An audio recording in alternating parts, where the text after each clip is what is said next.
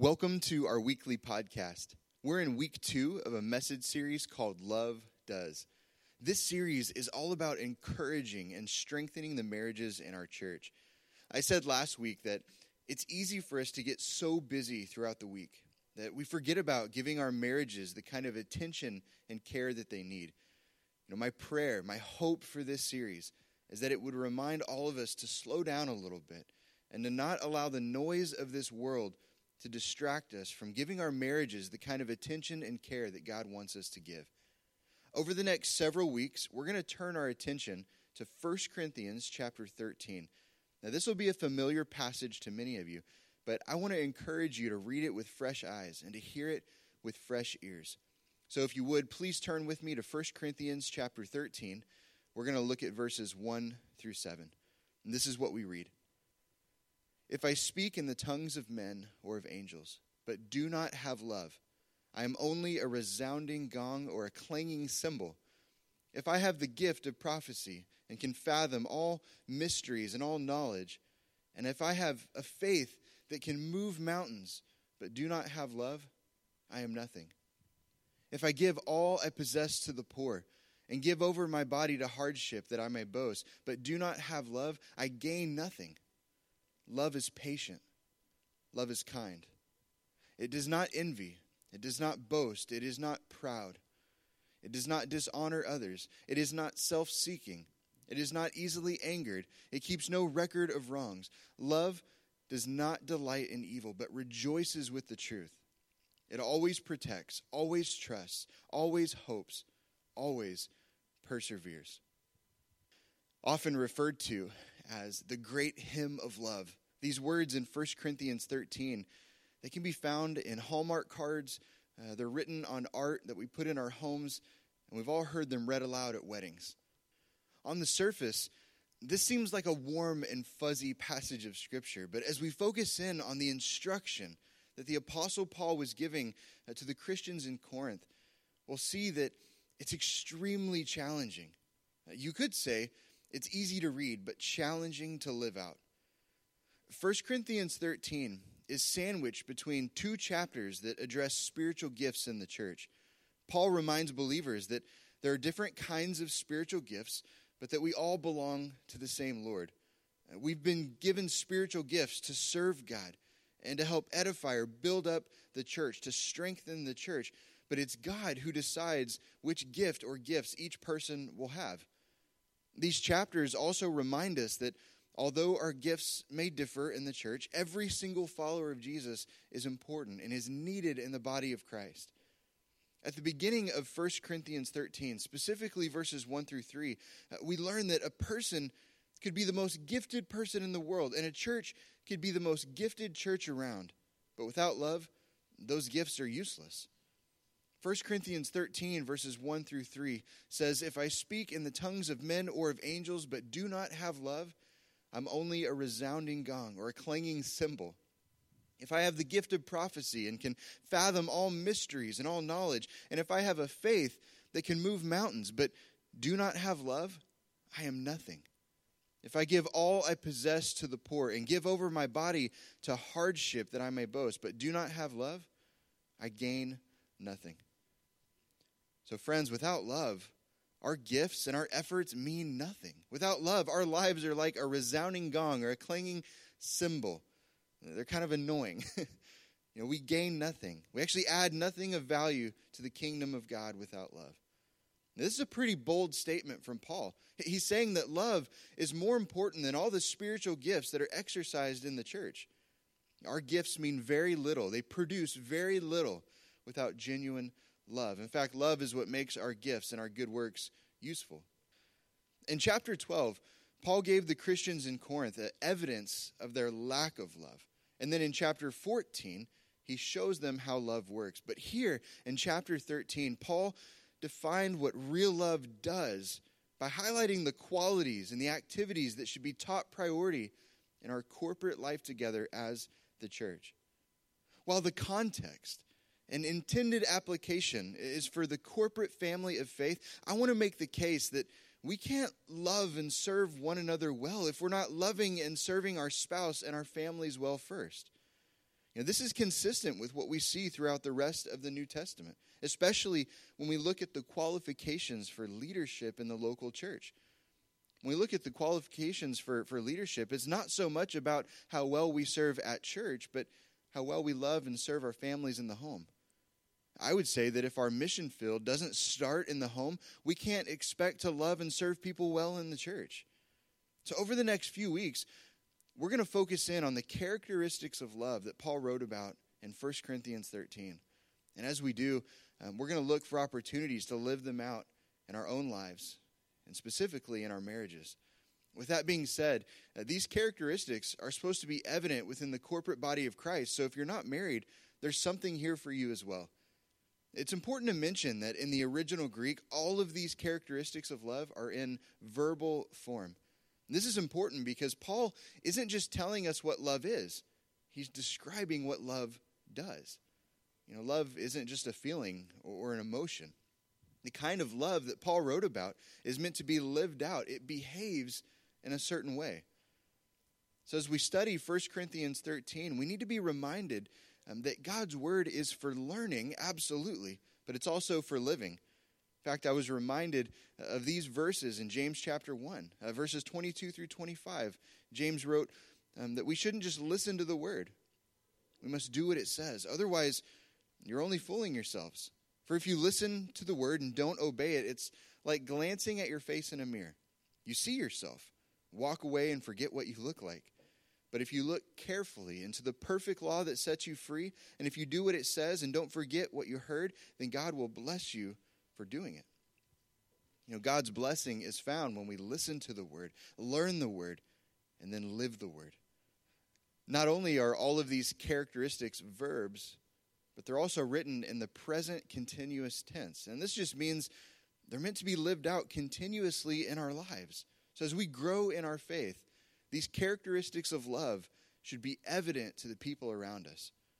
Now, if you read through 1st and 2nd Corinthians, you'll notice that the Christians in Corinth, they really struggled with jealousy. They struggled with pride and selfishness.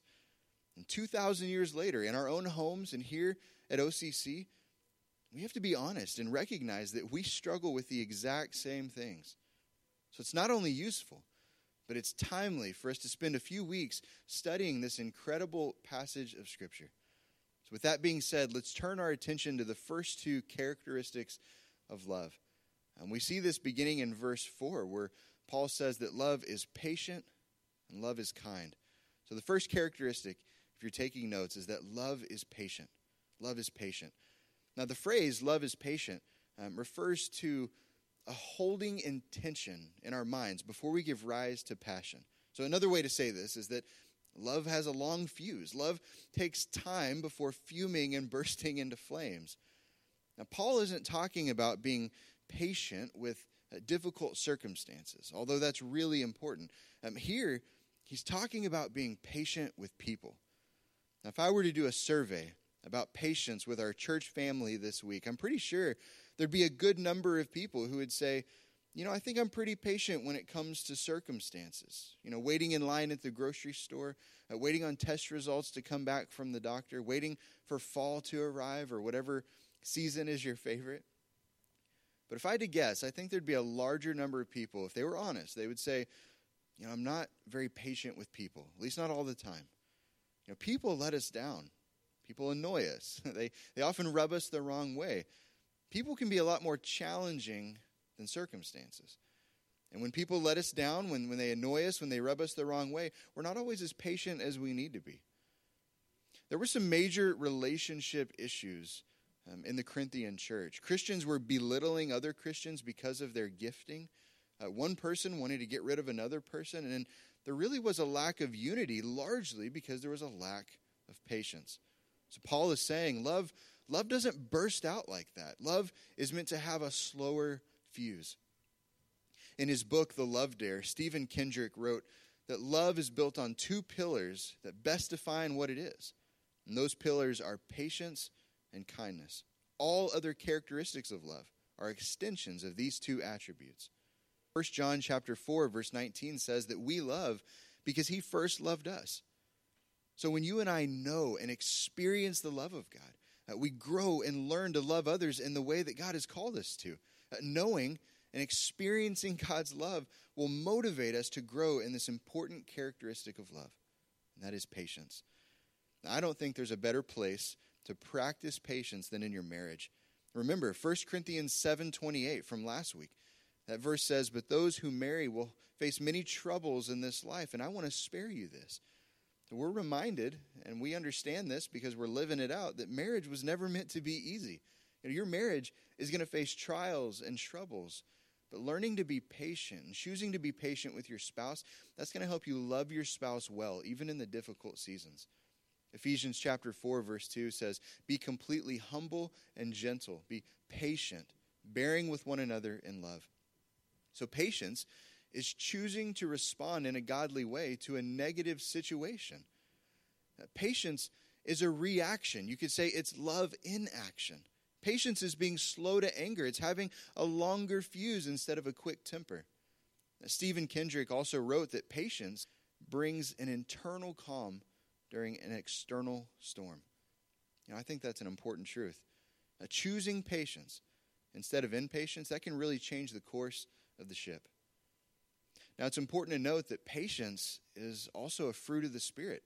Galatians chapter 5, 22 and 23 says, "But the Holy Spirit produces this kind of fruit in our lives: love, joy, peace, patience, kindness, goodness, faithfulness, gentleness, and self-control." Now, it's been almost 2 years since we went through the book of Galatians, and I remember one thing I said about the fruit of the Spirit is that they are godly characteristics that the Holy Spirit grows or produces in us. So as you and I grow in Christ, we should also grow in patience. As we grow in Christ, we should look for opportunities to be patient. Now, no one likes to be around impatient people, right? That's one of the most difficult things in this life, being around impatient people. I can't count on two hands the number of times I've overreacted in regrettable ways when I've been around impatient people. I think impatience is contagious, whether it's in the home, at work, or even at church. You get a group of impatient people together, and you're going to see ungodly anger. And ungodly anger never makes things better. But patience can stop impatient people in their tracks. It's so much more than choosing not to speak. Patience is choosing to allow God to speak to you before you speak to others. It's deciding to use the emotions that God has given you for His glory and for His purposes. So when your spouse offends you or makes you angry, and it's going to happen, how do you typically respond? Do you retaliate quickly? Do you have to have the last word? Do you raise your voice? Do you point the finger and the blame? Or do you stay under control?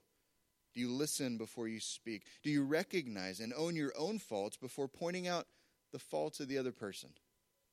I think patience is always good medicine for a healthy marriage. If you want a healthy and godly marriage, friends, in a lot of ways it starts with patience. Patience understands that we're all human, that we're all going to mess up. And when a mistake is made, it's choosing to give your spouse more time than they deserve to correct it. So this characteristic of love, this is going to help you hold on during the difficult seasons in your marriage rather than bailing out under the pressure. 1 Thessalonians 5, chapter 15 says, "Make sure that nobody pays back wrong for wrong, but always strive to do what is good for each other and for everyone else." So what would the tone and the volume in your home be like if you looked for opportunities to be patient? The truth is, very few of us do patience very well, and none of us are naturally patient in our marriage. But godly men and godly women will pursue patience as an essential ingredient in their marriage. So a good starting point for demonstrating the kind of love that God wants you to have in your marriage is by looking for opportunities to be patient with your spouse.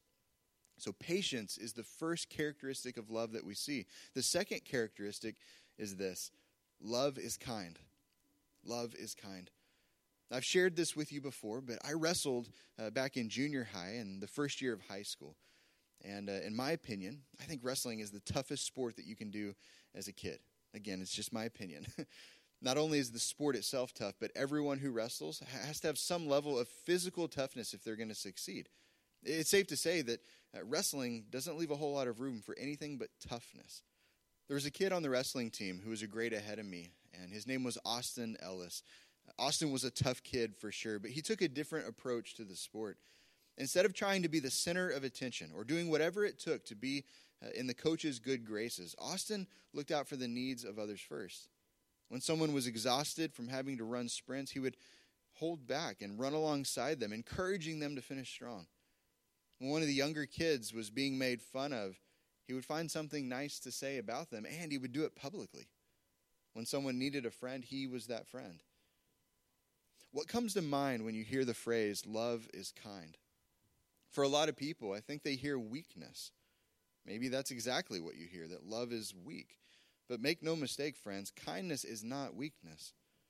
For our middle school and high school students, your friends at school might think it's weakness if you don't punch the kid who's making fun of you, or if you choose to not make fun of someone else. But in actual fact, it's easy to punch someone in the face. It's easy to make fun of someone else. Those things are easy.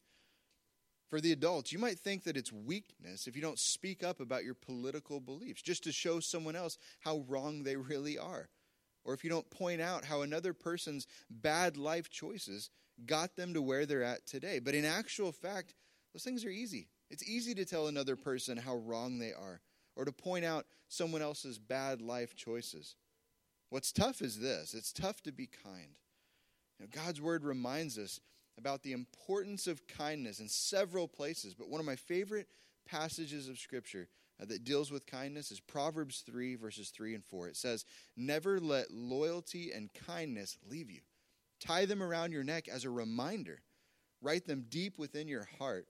Then you will find favor with both God and people, and you'll earn a good reputation." So God's word reminds us that kind people find favor wherever they go, especially in the home. When talking about kindness as a characteristic of love, Alistair Begg said that if you think about all the descriptions that might mark our lives, kindness is something that we could never wear out. He's pointing out the truth that other people will associate certain things with your name.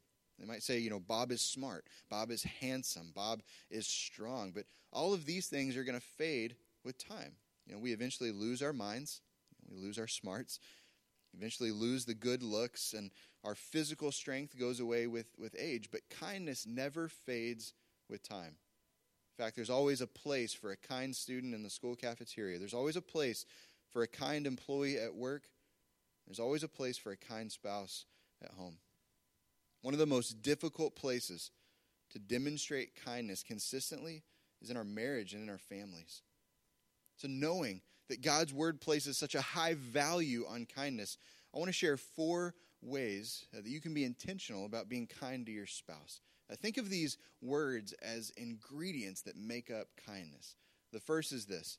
It's the word helpfulness. Helpfulness. Being kind towards your spouse means looking for opportunities to meet the needs of your spouse in the moment. If it's housework, meet the need. If it's being a listening ear, listen before you speak. Now, this ingredient of kindness reminds us to put the needs of our spouse above our own. The second ingredient is willingness. Willingness. Kindness should lead us to be agreeable. So instead of digging in your heels on an issue, refusing to listen to the other person's point of view, stay flexible. Instead of complaining or making excuses, look for opportunities to compromise and to accommodate your spouse.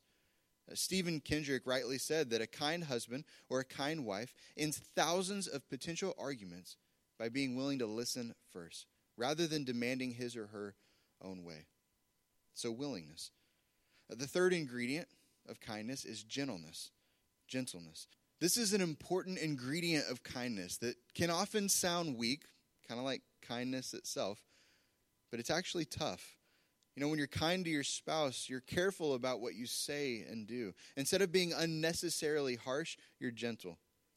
Even if you need to bring up a difficult topic, if you have to have a crucial conversation, you go the extra mile to make sure that the conversation is as easy to understand, as easy to hear as possible. So this ingredient of kindness blends grace and truth. It's speaking the truth in love. That's gentleness. The fourth and final ingredient that makes up kindness is initiative. Initiative. So kindness thinks ahead and then takes the first step. It's serving first, forgiving first, and extending grace first. This ingredient of kindness doesn't require the other person to get their act together before showing love. When you're kind to your spouse, you take the initiative. You make the first move. I also want to mention that kindness is also a fruit of the Spirit. We see this in Galatians 5:22 and 23. As you grow in your relationship with Christ, the Holy Spirit will grow or produce kindness in you. So love is patient and love is kind. These are the first two characteristics of love in 1 Corinthians 13. Now, they're not easy to do. It's hard to be patient. It's tough to be kind. But God's plan for your life is that you would grow in these two pillars of love. Remember, blessing is found when we listen to the Word, when we learn the Word and live the Word. So I want to challenge you to look for opportunities to be patient and opportunities to be kind towards your spouse this week. As we work through this incredible passage of Scripture, we're going to see that all the other characteristics of love are extensions of these first two characteristics.